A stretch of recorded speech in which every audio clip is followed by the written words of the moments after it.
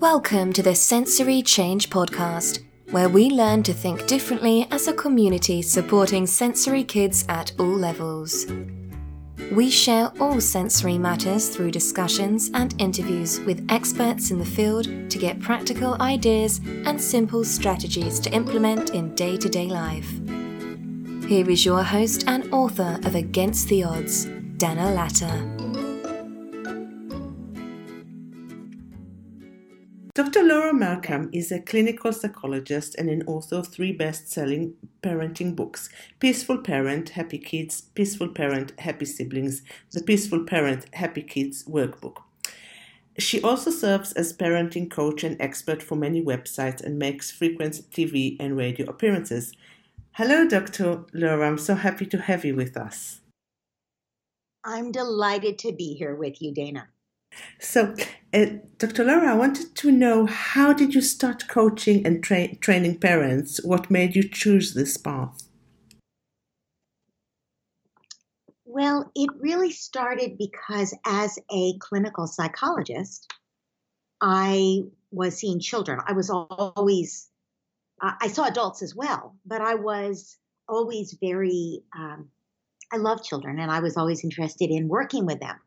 But as I did so, I realized in my training that really the most important work was to be done with parents, because they would come see me for an hour and then they would go home and spend the rest of the day with their parent and then the next 6 days.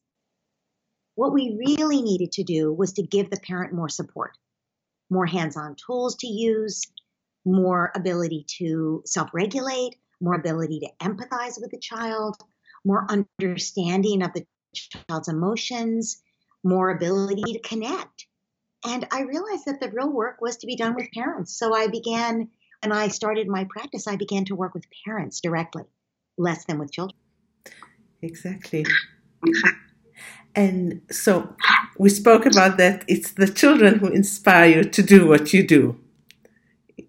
Yes, although I would say the children inspire me, but I will say that as I work with parents, every parent is just a grown-up child. There's someone who just needs more support to do their best. And so I love working with parents also. And what is the importance of bonding and having a close relationship between children and their parents? I would say it's everything. When you say what is the importance, and I know when you ask the question, you know the answer here, that it is everything. That when we are connected with our child, well, let's say first, when we're not connected, and you could be not connected for all kinds of reasons. You could be not connected because you had postpartum depression and didn't really bond. You could be not connected because your child has sensory processing issues or is on the autism spectrum. And when you try to connect, the child finds it overwhelming and has a hard time and they shut down. You could be not connected because your child is super hyper active and, can't sort of sit still and connect and focus. You could be not connected because you're a highly sensitive person who's an introvert and your child is the opposite and they rub you the wrong way. Or you could be connected in general, but you're having a hard day. You could be connected in general, but you're annoyed today, or your child is out of sorts today because they didn't get enough sleep, or they're out of sorts because you've had the baby on your lap all morning, or they're out of sorts because they are mad at you because you didn't understand when they got upset this morning. So that's a temporary disconnection. When you have a disconnection of any kind, what ends up happening is that your child no longer is open to your influence. They don't want to follow your lead. They don't want to do what you say. You limit your influence with them when there's a disconnection. So that it becomes like pushing a boulder uphill, it's like in the myth of Sisyphus, you're just pushing that boulder up a mountain and it's so hard to do. Whereas when you are connected with your child is open to your influence. You don't have to resort to bribes or threats or punishment or yelling, because your child actually is open to your leadership, to following you. Children follow presence. Your more present present allows you to connect. And so children want to do what you say. Now, that doesn't mean there won't be bumps in the road. They don't necessarily want to get ready for bed, right? Or want to stop playing so you can go to the grocery store. However, they're more open to it. And if you handle those bumps with some understanding, I know it's so hard to stop playing and get ready for bed. I bet when you grow up, you'll never go to bed, will you? You'll probably play all night every night, won't you? So what's just happened is that you honored the child's emotions, that they want to keep playing and their desire to play and their need to play. But you've given them a fun way to think about what will happen in the future. They might get to play all night every night. Of course, when they grow up, they will no longer do that because they're no longer children. But at this moment, that sounds perfect to them. And so now they're willing to follow you. But they won't even be open to that kind of an intervention if you already had a disconnect going. So connection is everything in terms of the child's cooperation with the parent. Connection is also everything in terms of the parent's enjoyment of the child. So, it's sort of a truism that parenting is really hard. And you won't find any objections from me. Parenting, I think, is one of the hardest things that we do. However, it gets easier when there's a strong connection because we find it sweeter. When they're more cooperative, it's easier. But also, when there's a connection, we delight in our child. We delight in them and we enjoy them. And we get a lot of benefit, a lot of reward just from watching them blossom. Even the giving, it has a meaning to it because we adore this person and we see how our giving to them, how our being emotionally generous, how our being patient, it makes a difference to them in who they are. And so that connection makes parenting sweeter. And parenting is such hard work. We need something to make it sweeter. If it just feels like a never-ending task that is just unrewarding, we're going to get resentful. It's going to be hard to keep giving. So the connection is important, not just for the child's benefit, but for the parent to get something out of doing it as well. And then I would add one final thing. We've all heard about attachment. Attachment is important for babies. But it turns out, as we continue to research this idea, that attachment is important for all human beings. What we've learned is that what makes people happy throughout their lives, what makes them feel connected to the world, happy to be alive, and what makes them healthier also, physically healthier, is connection to other people. We need those connections. Even introverts, even loners, even people who really like to be by themselves a lot, who are highly sensitive and don't really like crowds or parties or, lots of people around them. Even those of us who fit that description, we need to feel connected to other human beings to feel good in life. And at the end of our lives, when we interview people before their deaths, they all say the same thing. They don't say, I wish I had worked harder.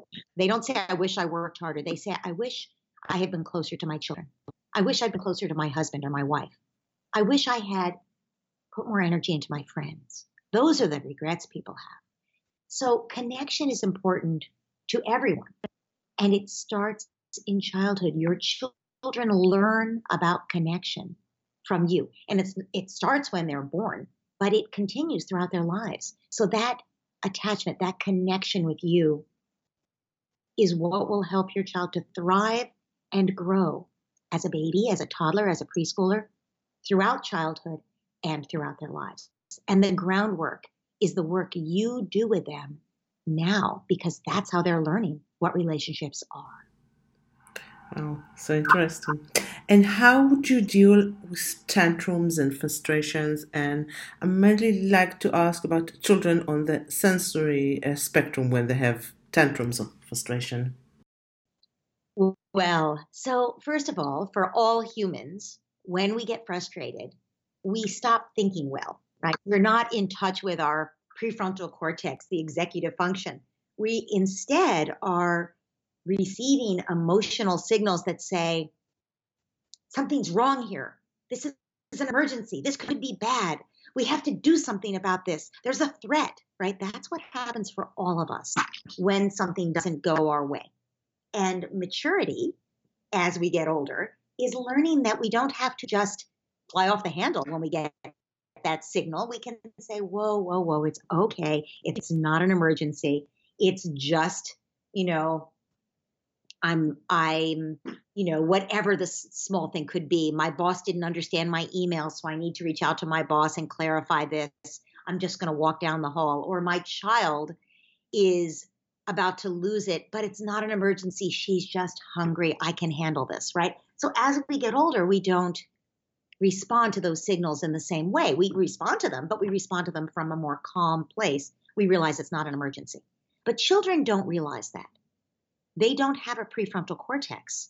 In fact, they don't start developing it until they're in they do start it pretty early. We start the prefrontal cortex early, but we don't finish it until we're 25 years old. So you can assume that children for the first 25 years of life are sometimes more volatile than they will be later. That makes sense.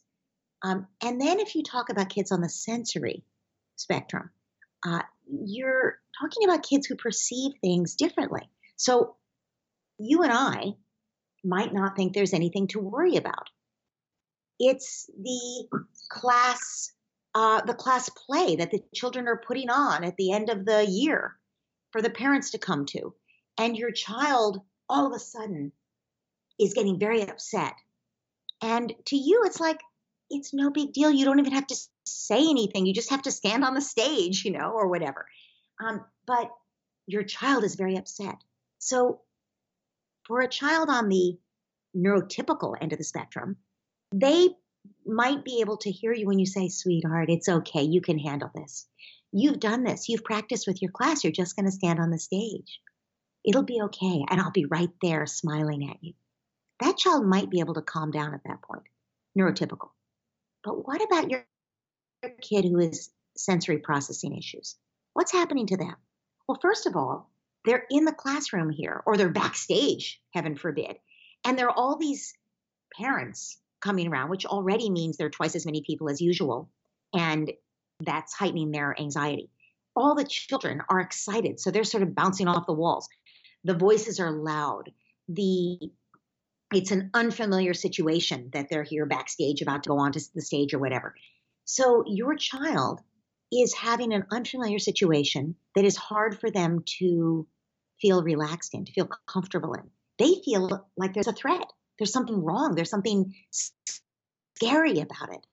And the voices are so loud and overwhelming, they can't think straight. They don't even know what does it mean to go stand on stage? Where are they supposed to stand? What will they do? Because they can't think because the voices are too loud and are overwhelming them. The noises, the bright lights shining, right? So for a kid who is not neurotypical, anything that's out of the realm of the usual could be very overwhelming. And we think it's fine. It's no big deal. But to them, it's just overwhelming. So I guess naturally, that kid could have a total meltdown, a total tantrum. And I'm thinking of a more unusual situation here. But that kid could have a tantrum in the supermarket cart, which, by the way, all kids have tantrums sometimes in the supermarket because they want something they can't have and they're hungry and they're tired and we're distracted and we're not patient with them. But when you say, how do you handle the tantrum, whether it's the everyday tantrum in the supermarket or whether it's the tantrum at a more special occasion where they're overwhelmed by the noise and the lights and the stimulation.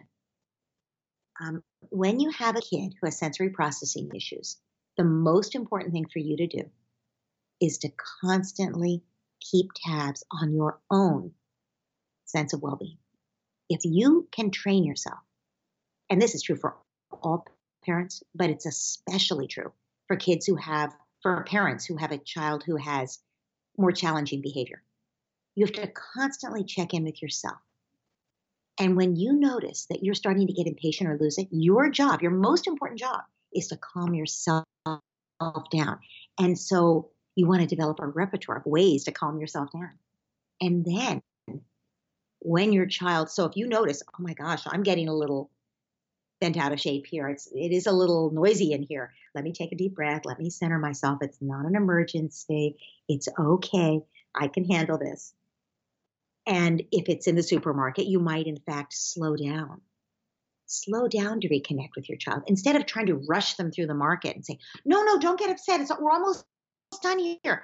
We're just going to get through the line. It's almost done, which will just increase your child's anxiety. You can say, you can stop, slow down, touch your child. If they respond well to touch, to ground them. You can make eye contact if they respond well to that, but don't force it if it overwhelms them. And you can say, it's okay, sweetie. You're having a hard time. You're done with the market, aren't you? So you're joining with them. This prevents the tantrum because they feel understood. And you say, it's hard right now, isn't it? Come here, let me give you a hug. You really want to leave the market, don't you? I'm with you. We need to leave. What can we do so that I can pay for the groceries so we have food for dinner? Would you like something cold to drink? Something healthy that's cold, like some orange juice? Let's get that and take a deep breath. Let's take a deep breath, and let's go pick the orange juice out. You can have some juice while we finish, and we'll be out of here in 5 minutes. Okay? You think you can handle that? I've got your back. I'm right here with you. And you've just forestalled the entire tantrum, right? So what if you can't? Because your question was, how do you deal with tantrums? Let's say you can't forestall it. Let's say your kid loses it in the supermarket. Nothing you do is going to make a difference. You leave your cart. You pick your child up. You hug them if that will work. You remove them from the market if you can do that. If you can't, you stay right with them on the floor, hunkered down, so they're not breaking the jars of peanut butter or whatever, so that you're sort of sheltering them from people's prying eyes. You breathe deeply so that you're as calm as possible, and you say, I know it's just so hard right now. It's okay. I'm right here with a hug when you're ready. And you leave the market with them as soon as you can. And you calm down with them outside the market if there's a place to do it, even in the car if that's necessary. You don't buckle them in. You stay with them in the back until they calm down. And then you say, and then there's no shaming, there's no blaming, there's no, that was terrible what you did. There's just, that was so hard, wasn't it? I think we shouldn't have tried to go to the market today. I didn't realize how bad you felt. Let's go home. We'll just have eggs for dinner. It's okay. We can have eggs and carrots right out of the bag. Don't worry. We'll shop tomorrow. And that's it. There's no, a tantrum is the child telling you that they're at the end of the rope. And so your job is not to try to talk sense into them at that moment. It's to create safety and understanding so that they don't have to escalate. Because people escalate. When they're upset, that's when they begin to escalate if you don't understand them. But once your child feels understood, they can begin to calm down because they feel safe. I really liked your explanation. I thought it was great. And how would you engage with a teenager in our overwhelming world of games and computers and social media? Oh, my goodness. Well, that's a huge question because I actually think that kids should mostly not be using games, even teenagers.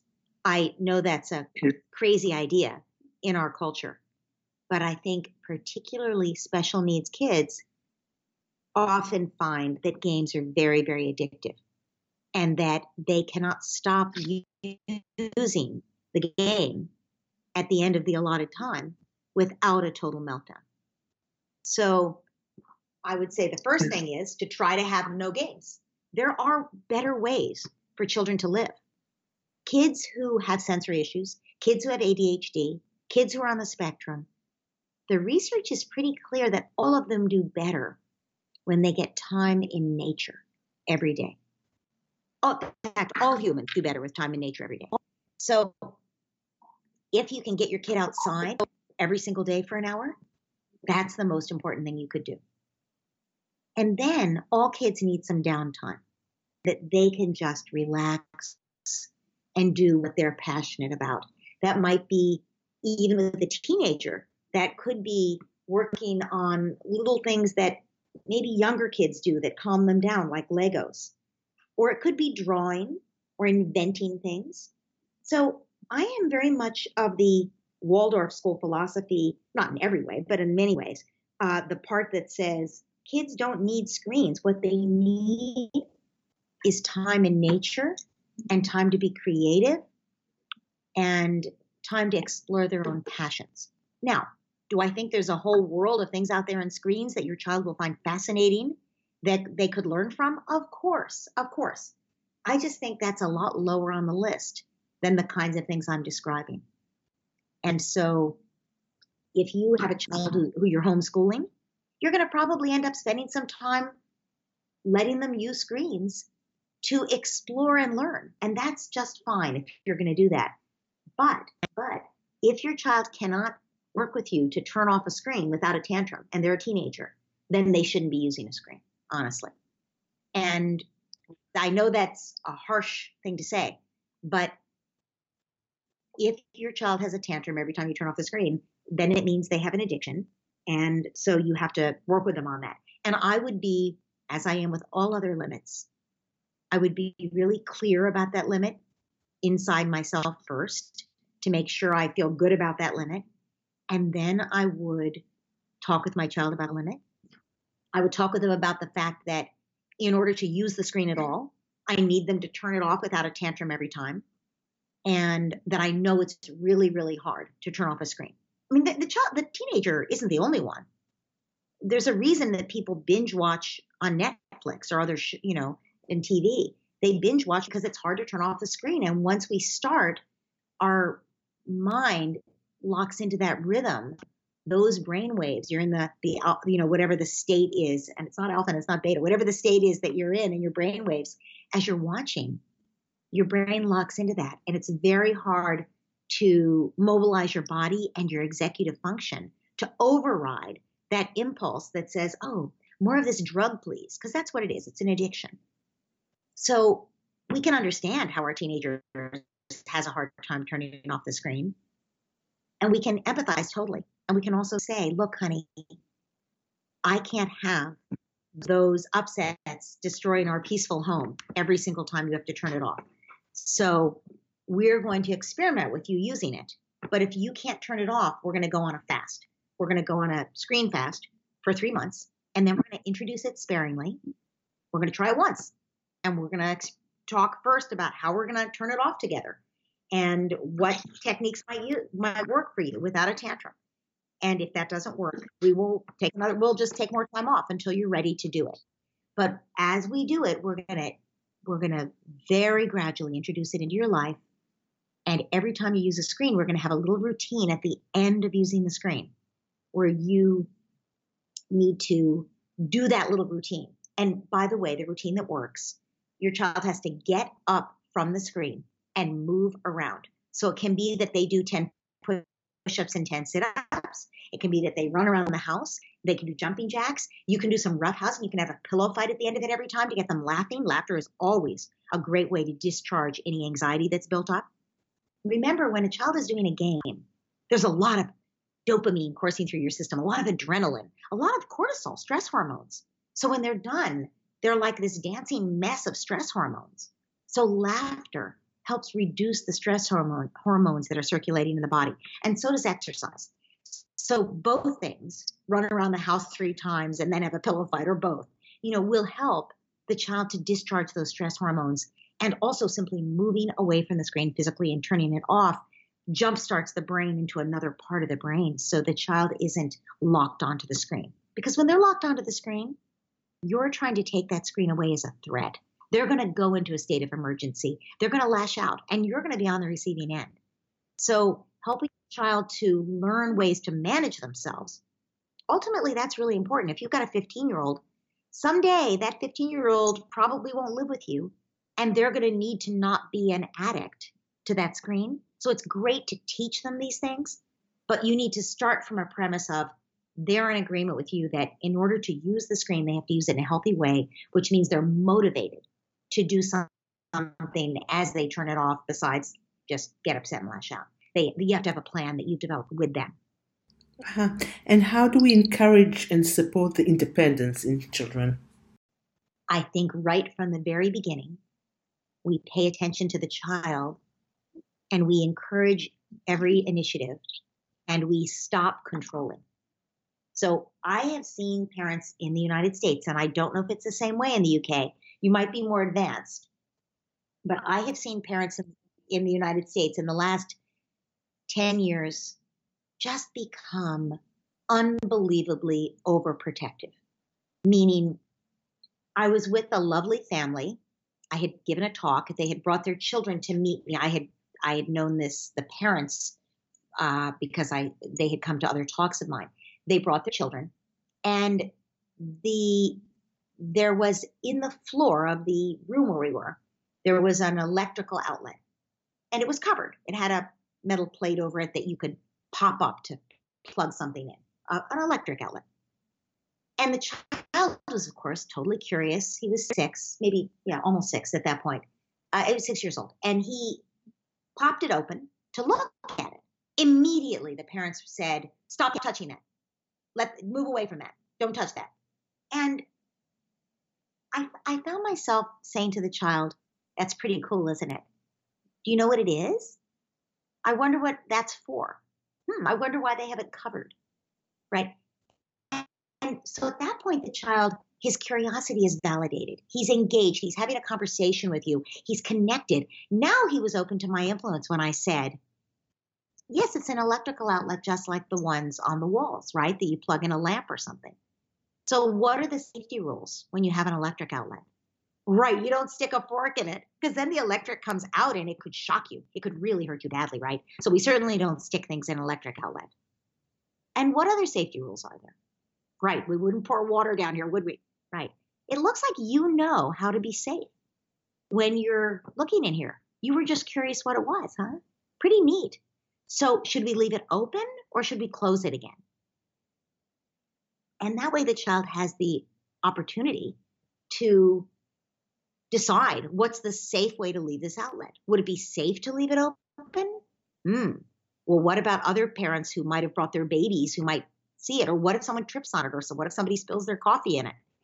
So that kind of engagement with a child rewards their initiative and their independence. And it doesn't over-control them, but it still guides them to keeping themselves safe in the world, right? As opposed to simply don't touch that. Because don't touch that, if you have a compliant child, shuts down their initiative and their independence. And if you have a child like this one was, where he's basically very strong-willed and independent to the point of being oppositional, where he really doesn't want you to tell him what to do, that child, when you tell him, don't touch that, is just going to ignore you or even look at you and touch it anyway, taunting you, right? So there's a way that we can encourage independence and still guide our children. And it's by noticing how we intervene. And one thing to do might be to not intervene. Let's say he's trying to open the latch on the gate. And it's fine for us if he learns how to open the latch on the gate. At that point, we would just watch. Many parents get frustrated. Here, I'll do that for you. Or, oh, you do it this way. But what if we just watched? What if we just stood by, took a deep breath, and appreciated our child's curiosity and his determination that he's trying hard to do it, right? And we just watch. Now, if he's frustrated, if he says, "Mom, I can't get this," then we might say, it does seem a little stuck, doesn't it? And then we could say, "I wonder what would happen if you pushed over there on that part of the latch," right? And he goes, I wonder what would happen. And then he does. He pushes on that and it works for him, right? So I guess the bottom line here is we reward independence by allowing it, encouraging it, not jumping in to do it for them, but being their backup when they do need us. When they do need us, that's when we step in and give them just as much help as they need, not more, but not less either. Oh, lovely. And how can people contact you? How can my followers contact you? Well, they can find me online at ahaparenting.com, AHA sensoryparenting.com is my website. It's 1,000 pages of information for parents of all age kids. And there's a free newsletter that I offer. I offer it weekly, and I also send, if you choose the 3 times a week, you get the weekly newsletter, which is a compilation of special articles that week. But you also get my blog posts if you chose 3 times a week. You can do either one. And that gives people ongoing support right in their inbox that every week gives them new tips and tricks to try. And what I hear from parents is it really keeps you on track, and it's free. So that newsletter you can sign up for on any page of my website. I also offer a course, which you'll see as you go to the website. Just you can put the word course into the search box, or you can see it on the menu. And the course is only offered 3 times a year, so it's not offered all the time, but it is a very intensive application of these kinds of how to apply the peaceful parenting approach, these kinds of approaches with all kinds of different children, including special needs kids. Okay. Thank you so much, Dr. Laura, for the wonderful, wonderful podcast you gave me. Thank you for listening to the Sensory Change podcast. If you liked what you heard, please leave a review and don't forget to subscribe. For more information on sensory input and ideas, visit danalatta.com.